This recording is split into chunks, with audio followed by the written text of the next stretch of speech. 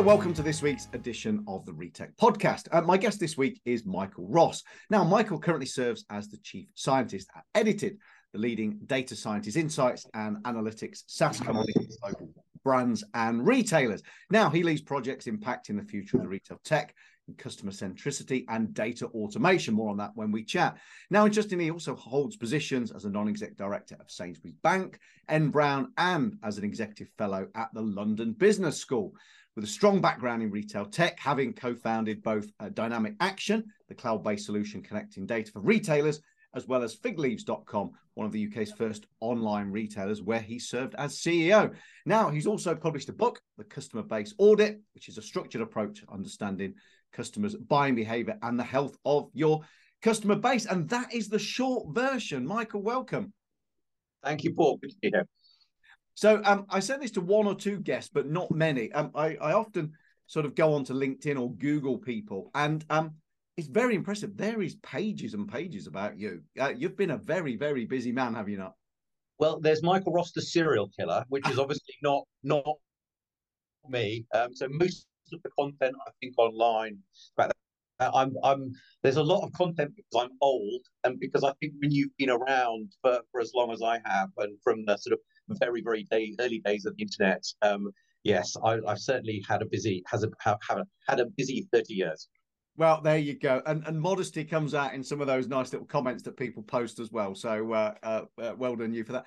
So look, before we get going, as it were, and we talk about the now, Sure.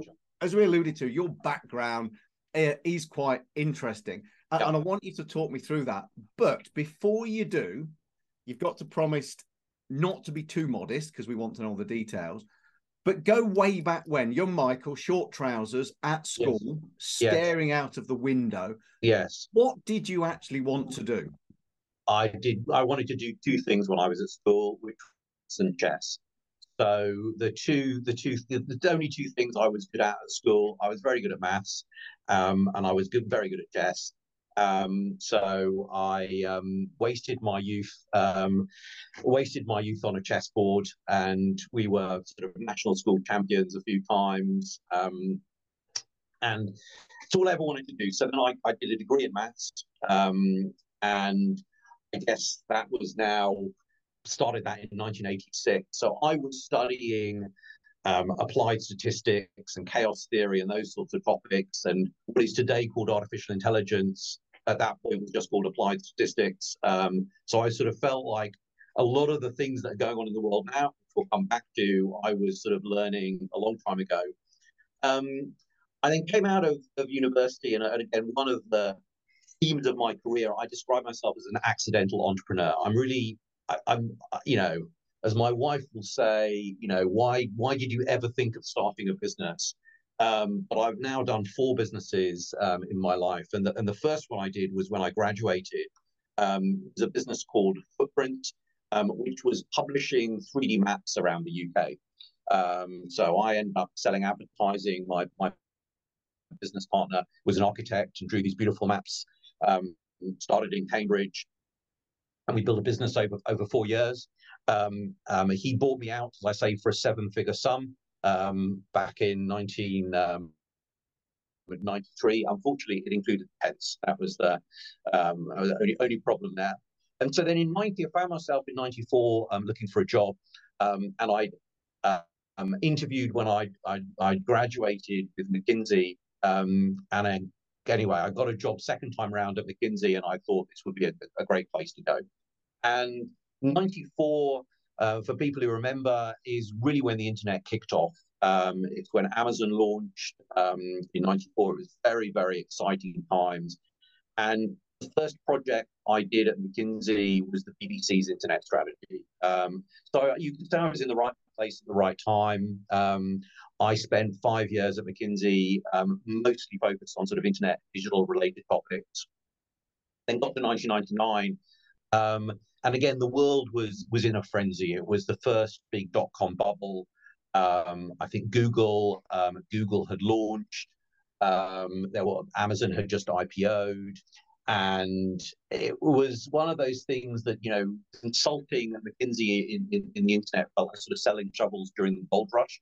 it was fun, it was busy, but you felt like if you wanted to be part of it, you need to be out there. So I left McKinsey. Sort of looking back, it seems pretty crazy thing to have done, and went into women's underwear. And bigleaves.com, there had been a pre-existing business called Easy Shop, and Easy Shop had been around for a few months. It was selling mostly perfume that was illegally sourced from a lock-up garage in Arsenal, and we were selling a bit of hosiery. And we also then had some fun run-ins with Stelios, who was suing everybody at the time with Easy in their name. And so a few things came together. We realized we needed to change our name. We couldn't really sell the perfume. So we ended up focusing on women's underwear. We thought that was a really interesting category. There were lots of websites at the time selling stuff for men. There were very few selling things that were more female focused. Lingerie was a very complex category. Lots and lots of SKUs, lots of brands. If you were interested in buying multiple brands, there were very, very few retailers that actually sold a good selection. And if you were not the core size, it was very hard to get your size. So figleaves.com, it's a story there. Figleaves.com had been a US online retailer. Again, they went bust in sort of the crash of 2000, and we bought their name and 3,000 baseball caps, the only assets of theirs that had any value, and we rebranded, and we had this sort of, again, this incredibly good run. We were in 2001. I remember having a conversation with Nick Robertson. In fact, Nick Robertson, who's the founder of ASOS, came to visit us in North Finchley. I mean, he later told me that we really annoyed him because we had shipped more orders by 10 o'clock in the morning than he shipped in the whole day. And at that point, we were bigger than ASOS. We were about 3 times the size of ASOS. A couple of years later, ASOS was 5 times the size of Big Leaves. And reasons I'll come back to. And so I had a really great adventure. I was CEO for 7 years. There are lots of things I learned at Big Leaves that have sort of been defining my career thereafter. And I'll pick out 3 because they sort of bring them to life. The first one was we didn't understand what was driving our growth. In the early days of the internet, growth was being driven by lots of customers coming online for the first time. But the challenge, as I understand now, is our customer retention wasn't great, and particularly the order frequency for our loyal customers. The loyal Big Leaves customers buying maybe 2.5 times a year, versus a loyal ASOS customer or a loyal Net-a-Porter customer was buying 20 times a year. And so what ended up happening was, as our customer acquisition started to slow, growth got very, very, very hard. And we didn't understand what was really this sort of customer acquisition and retention dynamics. That's been one big theme of my life. The second thing we did that was we thought we were a pretty smart management team. We had lots of metrics. We were measuring lots of things.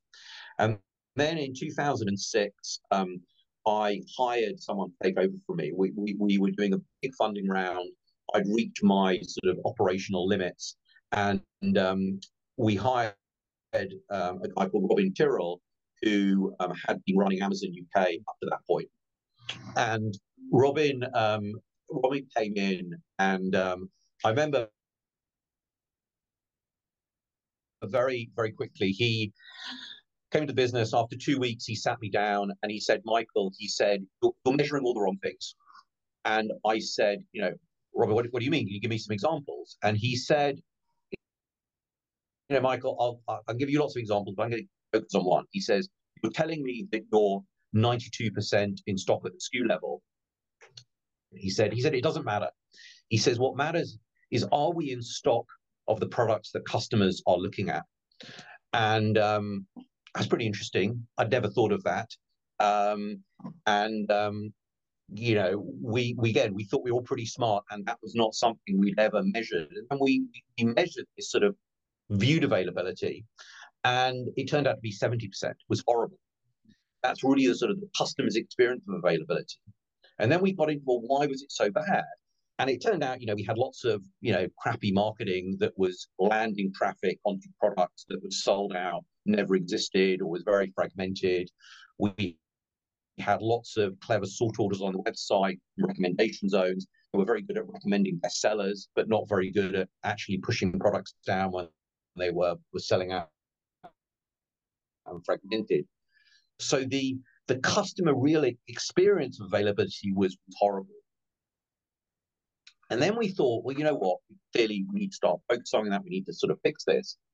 But what we then realized was that viewed availability was the sort of intersection of our digital marketing teams who were driving traffic, our website teams who were dealing with the website, the actual quantities, our supply chain teams who actually worked out how to hold inventory and supply chain.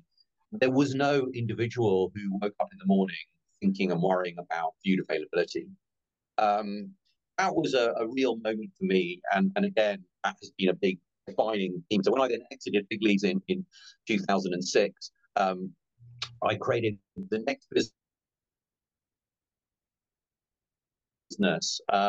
Again, it was working with a private equity group called the Bauer Group, which again, people may remember there would be sort of Icelandic raiders who at certain points owned a lot of the UK high street, although I say owned in the loosest possible sense of the word, because it seemed that it was leveraged on Iceland. But I started working with Bauer Group. They had all these retailers, and they had this idea which was to create a business that could sell services to the sort of the group, but also be independent and could sell to businesses outside.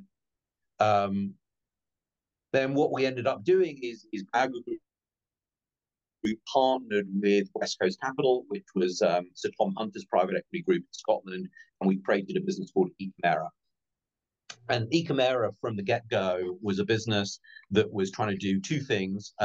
It was trying to offer technology platforms. So could we go to these retailers and offer them a kind of an end-to-end technology solution? But then secondly, based on my experience from Figleaves, how could we bring a sort of a data layer, and how could we bring the sort of, frankly, the brilliance of how Amazon thinks about data to retailers? So we created Ecomera with these two divisions. Perfect hindsight, I should have sort of realized that selling technology to retailers is one of the most challenging, complicated. Someone later said to me, Michael, when you're running a retailer's technology platform, you'll never get thanked, and you'll always get criticized when things go wrong. It's a sort of very, very, very challenging business to be in. But we ended up with some great clients, House of Fraser, Asda, Jaeger, TM, now sadly lots of retailers who no longer exist, but at the time they were some of the really early sort of e-commerce pioneers. And then so we had this e-commerce platform, and then in parallel we created this data and analytics platform. And the vision of the data analytics platform, which became known as Dynamic Action, was how do you bring together all of the sort of data that sits within a retail enterprise, web analytics data, customer data, digital marketing data, inventory, supply chain returns, all of these disparate data sources. How do you bring them together in one place, help retailers understand how much money did I make yesterday, and how do I use all of this data to actually make faster, better decisions? So it was I learned at McKinsey in terms of sort of structured problem solving. What I'd seen at Figleaves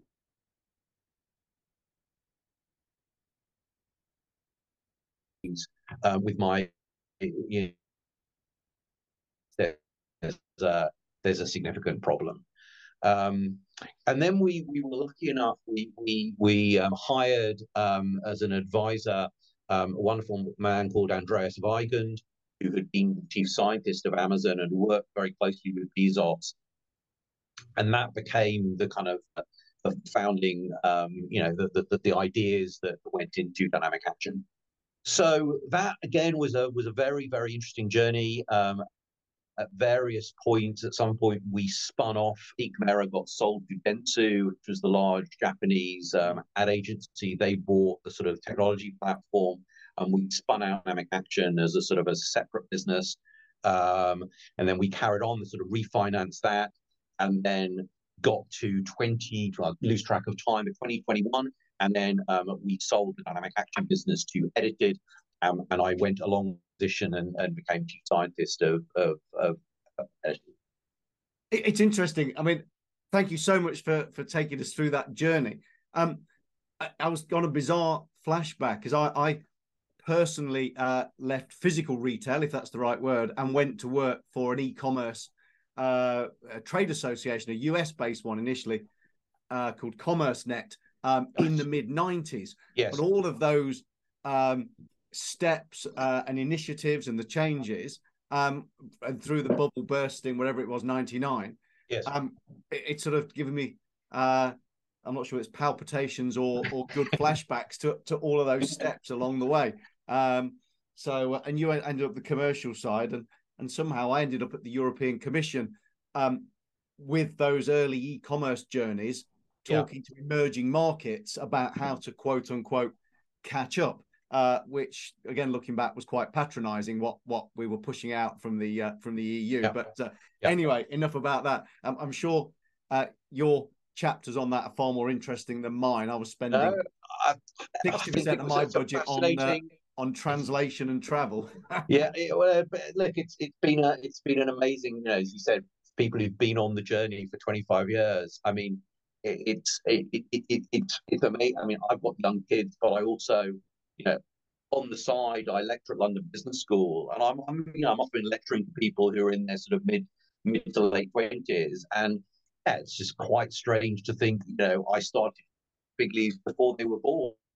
It's a very the natural consequence of getting old, but it's very strange because all these things feel like yesterday. And so, and then in parallel to sort of my executive career, as you mentioned at the beginning, so I've been lucky enough to sit on boards along the way, and that for me is always it's a real privilege because you get to see.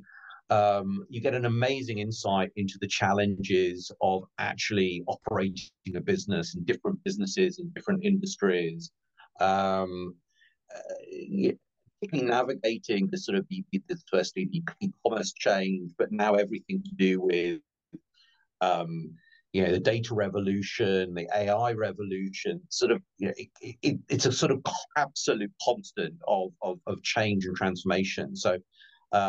Currently boards of Sainsbury's Bank, N Brown, and it's a privilege, and I learn every interaction just the real reality of what it means to sort of be operating retail businesses in this environment.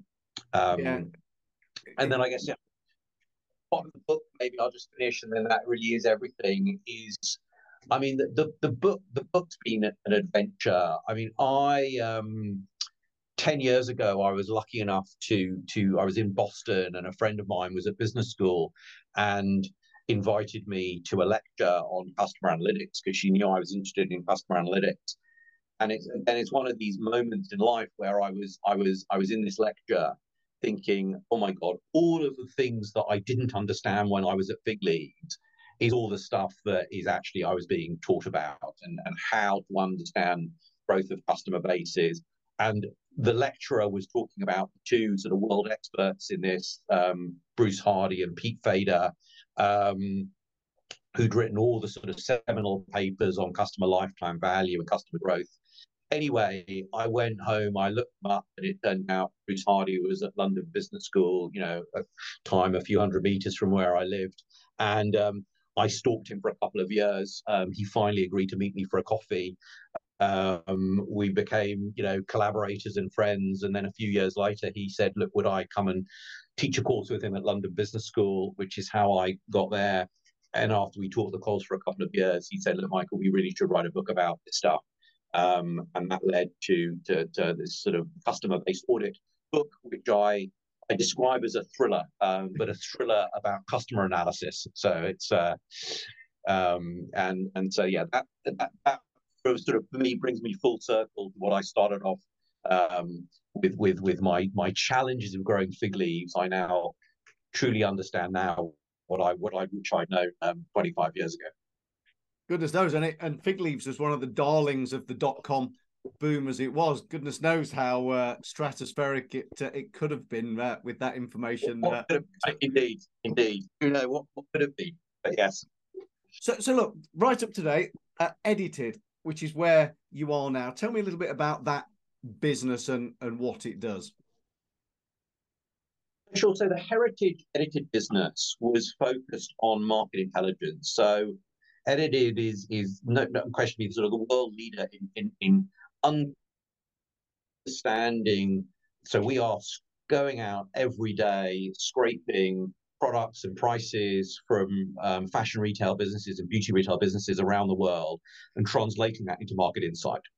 So we have this sort of unbelievable insight into what's going on in terms of what products are being launched, what categories are being launched, where are things being expanded, reduced, prices being put up, reduced. So they've got this kind of Edited. We have this wonderful view of what's going on in the marketplace. And Dynamic Action historically was all inside the enterprise intelligence. And what is driving profit and inventory. So the vision of the acquisition was really bringing those two things together. If you are a retailer wanting to make trading decisions,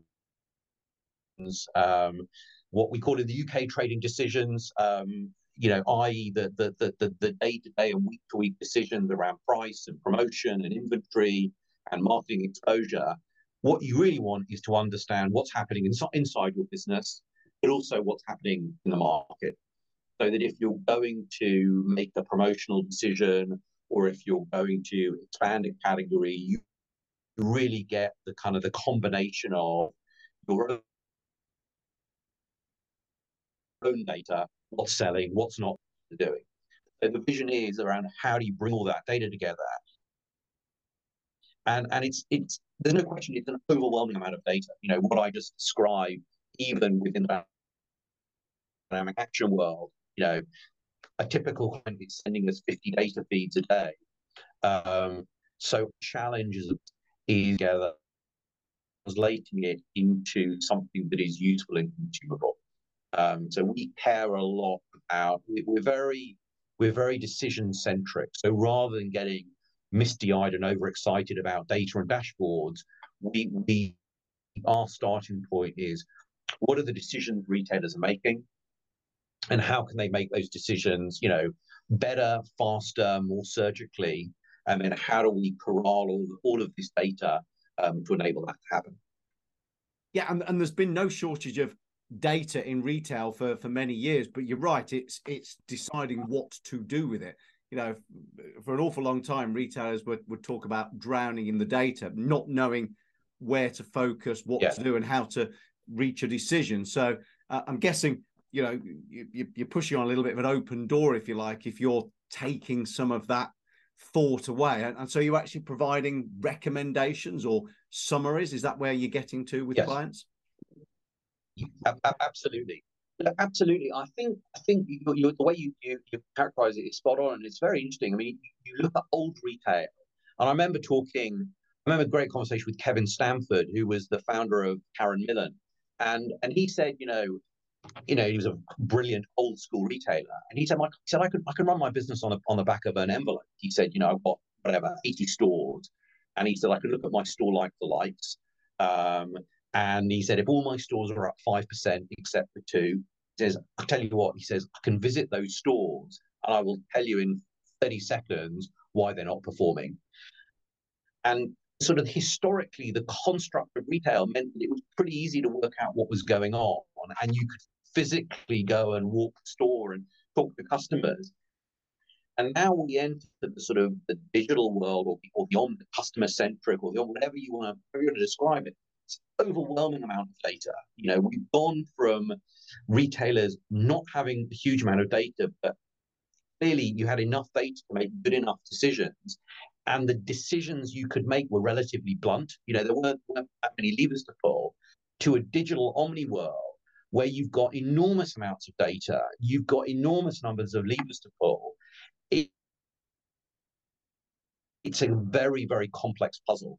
So exactly what the problem we're solving is, we recognize humans are pretty important in retail. You don't want to try and say, let the machine take over, we'll tell you what to do. What we see our role is to make recommendations to sort of identify opportunities for action in 2 clicks. Again, to bring this to life, a retailer, every retailer will know, how much inventory value they're sitting on, or what their product conversion rate is. What we can tell them is, how much of your inventory value has not been viewed. How much of your inventory value has been viewed but isn't converting? If it's not converting, how much of it is because it's not price competitive? And so those sorts of insights you only get by sort of combining and joining multiple data sources together.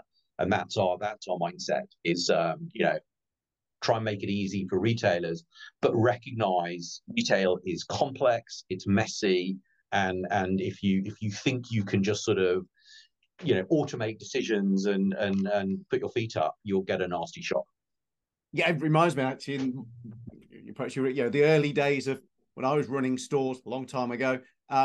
The ordering process and the merchandising was largely done from experience of the store management, yes, and the area management team. Then and the ordering was done on a paper book and keyed in. yes. Then it went automated, and it was a very blunt instrument, and the out of stocks just went through the roof because the parameters that have been put in. And actually it was only when we then went back to the system making a recommendation and store management able to override it, because the store manager in a particular store would know that the circus was visiting, or the fete was in town, or the schools had broken up a week earlier, and so could make those tweaks. So it was certainly, the seesaw was moving in those early days. But you put your finger on it. Again, it's a brilliant example. This idea of sort of, there's this spectrum of, is a human in the loop, on the loop, or out of the loop. And if you take a human out of the loop, you end up with real disasters. And we see lots of examples of sort of automation gone wrong. So the key is to really be thoughtful about these sort of human plus machine teams, and get the machines to do what machines are good at, humans to do what humans are good at. But what you described of, system recommending, the human being able to override, is a brilliant example. It's very, very hard. It's not how most systems get developed. What ends up happening is, trust us, we've got AI, we'll just automate everything. And we had some clients recently who deployed a sort of an AI-powered markdown system. And it was an absolute disaster. The CEO told me it had wiped out, $1 million of profit, because what had happened was, it had gone live in April. It would be applied to their swimwear department. The first 2 weeks of April had been a bit chilly, and so the system thought they were going to sell 100 units. Actually, they sold 50 units. It panicked and decided to mark down 100,000 units, when in fact anyone would say, oh, it's only 50 units, don't worry about it. But no, the system predicted massive overstocks and then took a very catastrophic action. And because they designed a human out of the loop system, by the time that someone noticed, it was too late. So I think we are in this territory of saying, actually, how you design human machine teams is, I think, going to be one of the sort of the big topics in retail for the next 10 or 15 years. And that brings me on to, we already said, you advise a raft of retailers, and you've mentioned AI a few times. When you're advising people, what are you saying the role of AI in the industry's future is going to be? I mean, it's a bit of a crazy topic right now. I hear people saying, what do I need to know? what's relevant. I think a lot of people are trying to understand, but what's your take on it? Is it hype? Do we need to be concerned? Again, it's a lovely question. So, no, I love all things AI related, and I'm also extremely cynical. So, in my mind, the way to think about AI is it's a technology, and I think a good mental model is that it's a prediction technology. And there's a brilliant book for those who are interested, a brilliant book called Prediction Machines, on this topic, and there's articles online if people don't want to read the book. But the way that this book describes it is to say, look, predictions are important because they are inputs into decisions. And the way you should think about what's happening in the world of AI is that the cost of prediction has really massively reduced. Lots of decisions we make, again, coming back to your decisions, in a supermarket, predicting how many carrots you're going to sell, that's a prediction decision. But what's also really important is that a prediction is not a decision. A prediction, we think we might, there's a distribution of how many carrots we'll sell, or a churn prediction, or a fraud prediction. That needs to be combined with human judgment to actually make a decision. And whether it's a human, controlling a parameter, whether it's a human override, you go wrong when you think that AI is making decisions. Some human who's programmed something in the background. So first thing is have a good mental model that this stuff is not magic, or it's making predictions, and predictions are always going to be. The second thing is, what I'm advising people is to say, start with a decision. Start with a part of the business that is worth a big dollar value, where you've got good data, and where you think that making better decisions would drive business value. So you might say, look, we've got a big customer fraud issue, or we've got a massive overstock problem, or we had terrible markdowns last season. And so start off with a quantified business problem. And then for me, it's like, well, unpack that problem and try and work out, like, how can we use AI technology to make better decisions? And those better decisions could be, we can be more surgical, we can be faster, we can have a better objective. But we are being really, we have a single-minded focus on, there is a business problem and we've got some cool technology. And where stuff goes wrong is where people have what I describe as science projects, where you've got a sort of a team doing some generative AI stuff, but it's totally disconnected with a business problem. And then I think this stuff is hard. Anything to do with technology is hard. None of this technology is magic. And so you need a mindset which is, we're not seeking perfection. We're just trying to be better, and we need to create sort of a mindset of continuous optimization. So look, I think this technology is real. It's very, very powerful. It's not going anywhere. But I think it's probably going to be more about augmenting humans than it is about replacing humans. And I think that the successful retailers will be the ones that really think about these sort of human-machine teams. Paul, what you were doing 25 years ago, which was system recommends, human approves, that is a very powerful mental model. Don't have the humans doing it all manually, but also don't think that you can just delegate to the machine. Yeah, I guess people think, that some sort of silver bullet, or this is the nirvana that we want. All of a sudden, the computers will get the ordering and the markdowns perfect. I think that's maybe we've got to wait a little bit longer than that. So, and you've sort of answered this. So here I am. Yes. In my retail business, I've got this problem with whatever it might be, markdowns, the bit. I'm thinking, okay, this is a good place to start with my AI project. But there is so much information out there.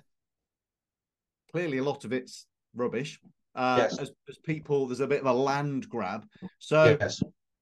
Other than hiring you to come and tell the business, I mean, where do you start? So somebody recently said to me, what do I do on Monday?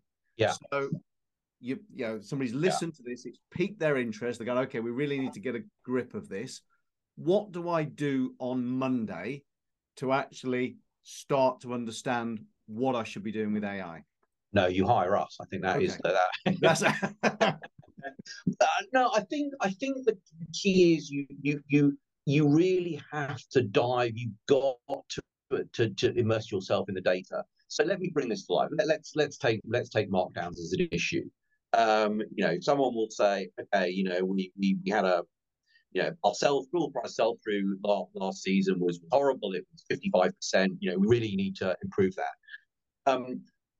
Don't like averages. Averages are the enemy. So for me, the first thing is to take, whether it's a markdown dollar value, whether it's a full price sell through percentage, and really unpack that, de-average it. And when I say de-average it, I mean look at the most atomic level possible. So whether that is at SKU level, at SKU store level, at customer level, what you will often find is people will analyze by category or by segment. But really, the action is all around at the sort of, should we say, at the atomic level detail. And what one sees is when you start looking at really at the customer level and SKU level and SKU store level, that's where you see the opportunities. It was in the public domain. I think ASOS mentioned that they in their last report that I think they found 6% of their customer base that was losing them £100 million a year, who were systematically returning 100% of everything they bought. In my experience, when you look at this really atomic level, like looking at your business under a microscope, you start seeing opportunities. Challenge is, if you're looking, at SKU store level and you've got millions of SKU store combinations, you clearly can't do that manually. And that's where then you need the automation and the AI to start saying, okay, actually, we can start making much, much more surgical decisions. So, for example, we have a number of clients who are thinking and looking at how do I do personalized promotions at a SKU store level. If I'm overstocked on some size 14 jeans in a particular store, there's no reason to mark down the product. What I want to do is talk to specific customers about a specific SKU at a specific price. If I've got, when all of our customer analysis, when you look at any metric, whether it's returns, whether it's promotions, whether it's markdowns, there is no average customer. You've got a bunch of customers who only buy at full price. You've got a bunch of customers who only buy at markdown. You've got customers who are half and half. And so the opportunity is how are we just more surgical? How do we move from having very blunt conversations? So back to the specific of your question is you start with a problem and you really interrogate that problem and you dig deep into really looking at the data at the most granular level possible to really understand where the opportunities are. And it's real work. It's not something you can do with a finger in the air. You've got to really go and do the work. But my experience of this now, again, over a very long period, is you're always going to find opportunities. You're just always going to find opportunities. And do you think this is so pivotal and important to retail that we're going to be talking about the demise of certain retailers in 5, 10 years, 15 years time, maybe as some of those that have gone under over the last few years? And we think, well, actually, that started with something they didn't do a decade ago, which has led to a slow decline. Do you think there's this possibility that those retailers that don't implement AI, we're going to be looking at them when they go under in a decade going, well, that's probably because they didn't embrace this when the time was there? Look, it's a really interesting question. I think you probably go back 5 years to the birth of the internet and you say, look, I remember, in 2001, it's like if people weren't embracing the internet, they were idiots.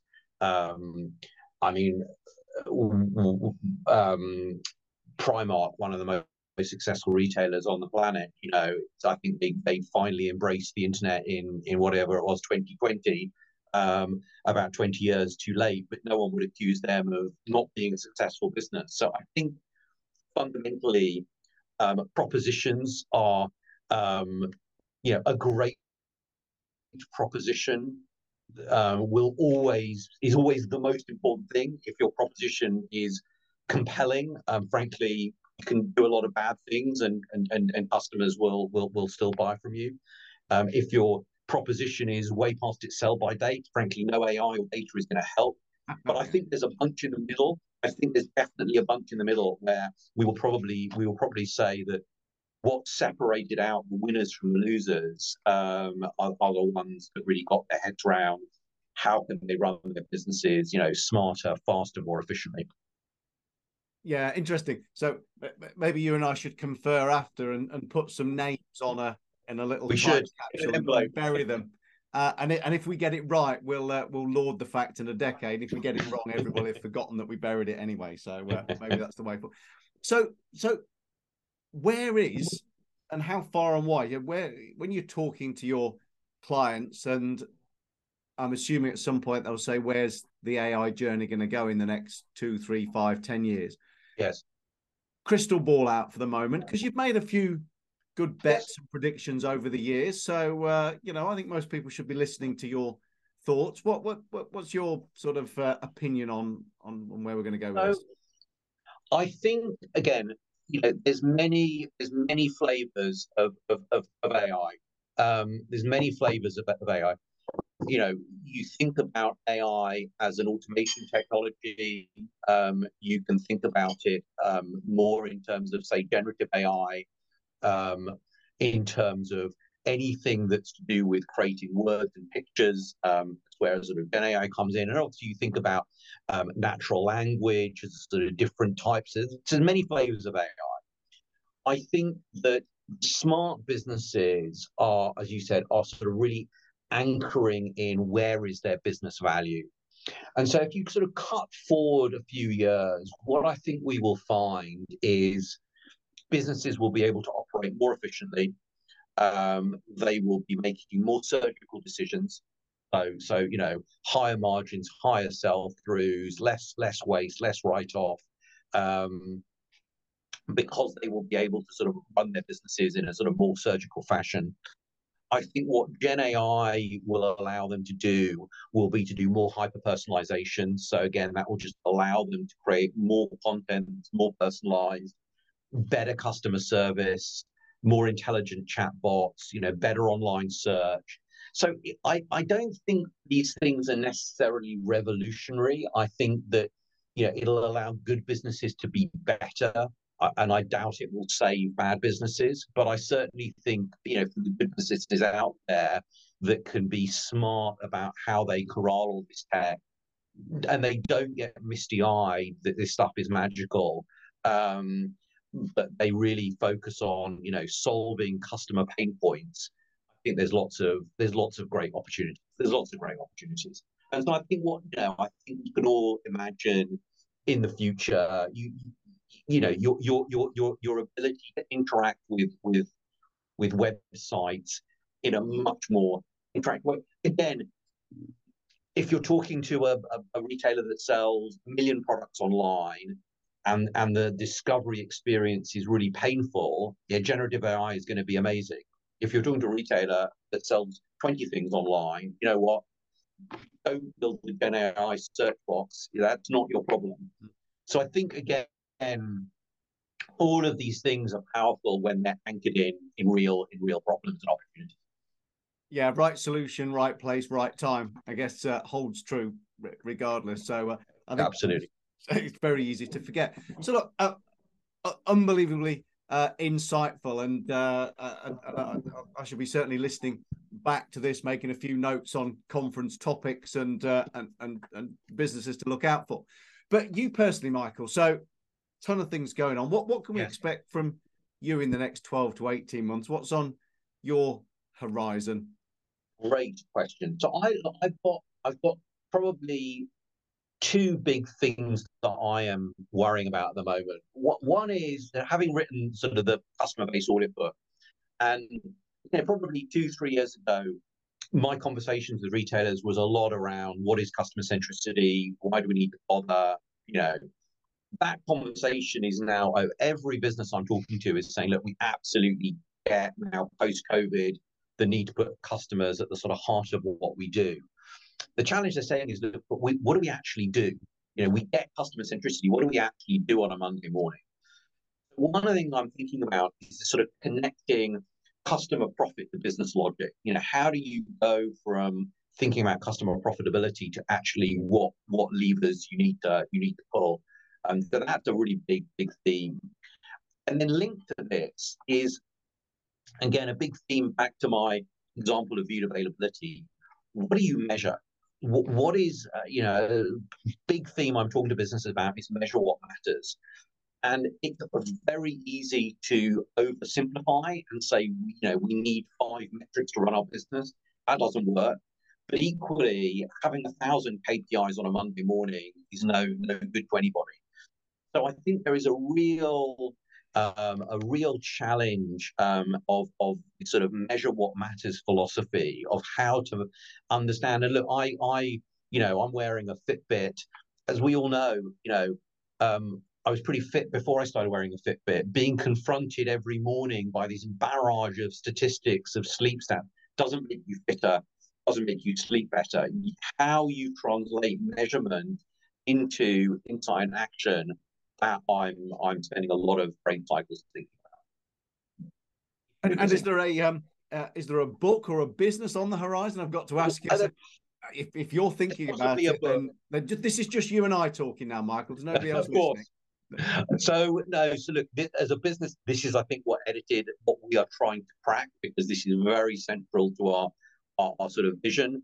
I was talking to one of my co-authors yesterday and talking to him about the topic, and he said, Michael, I think we're going to need to write another book.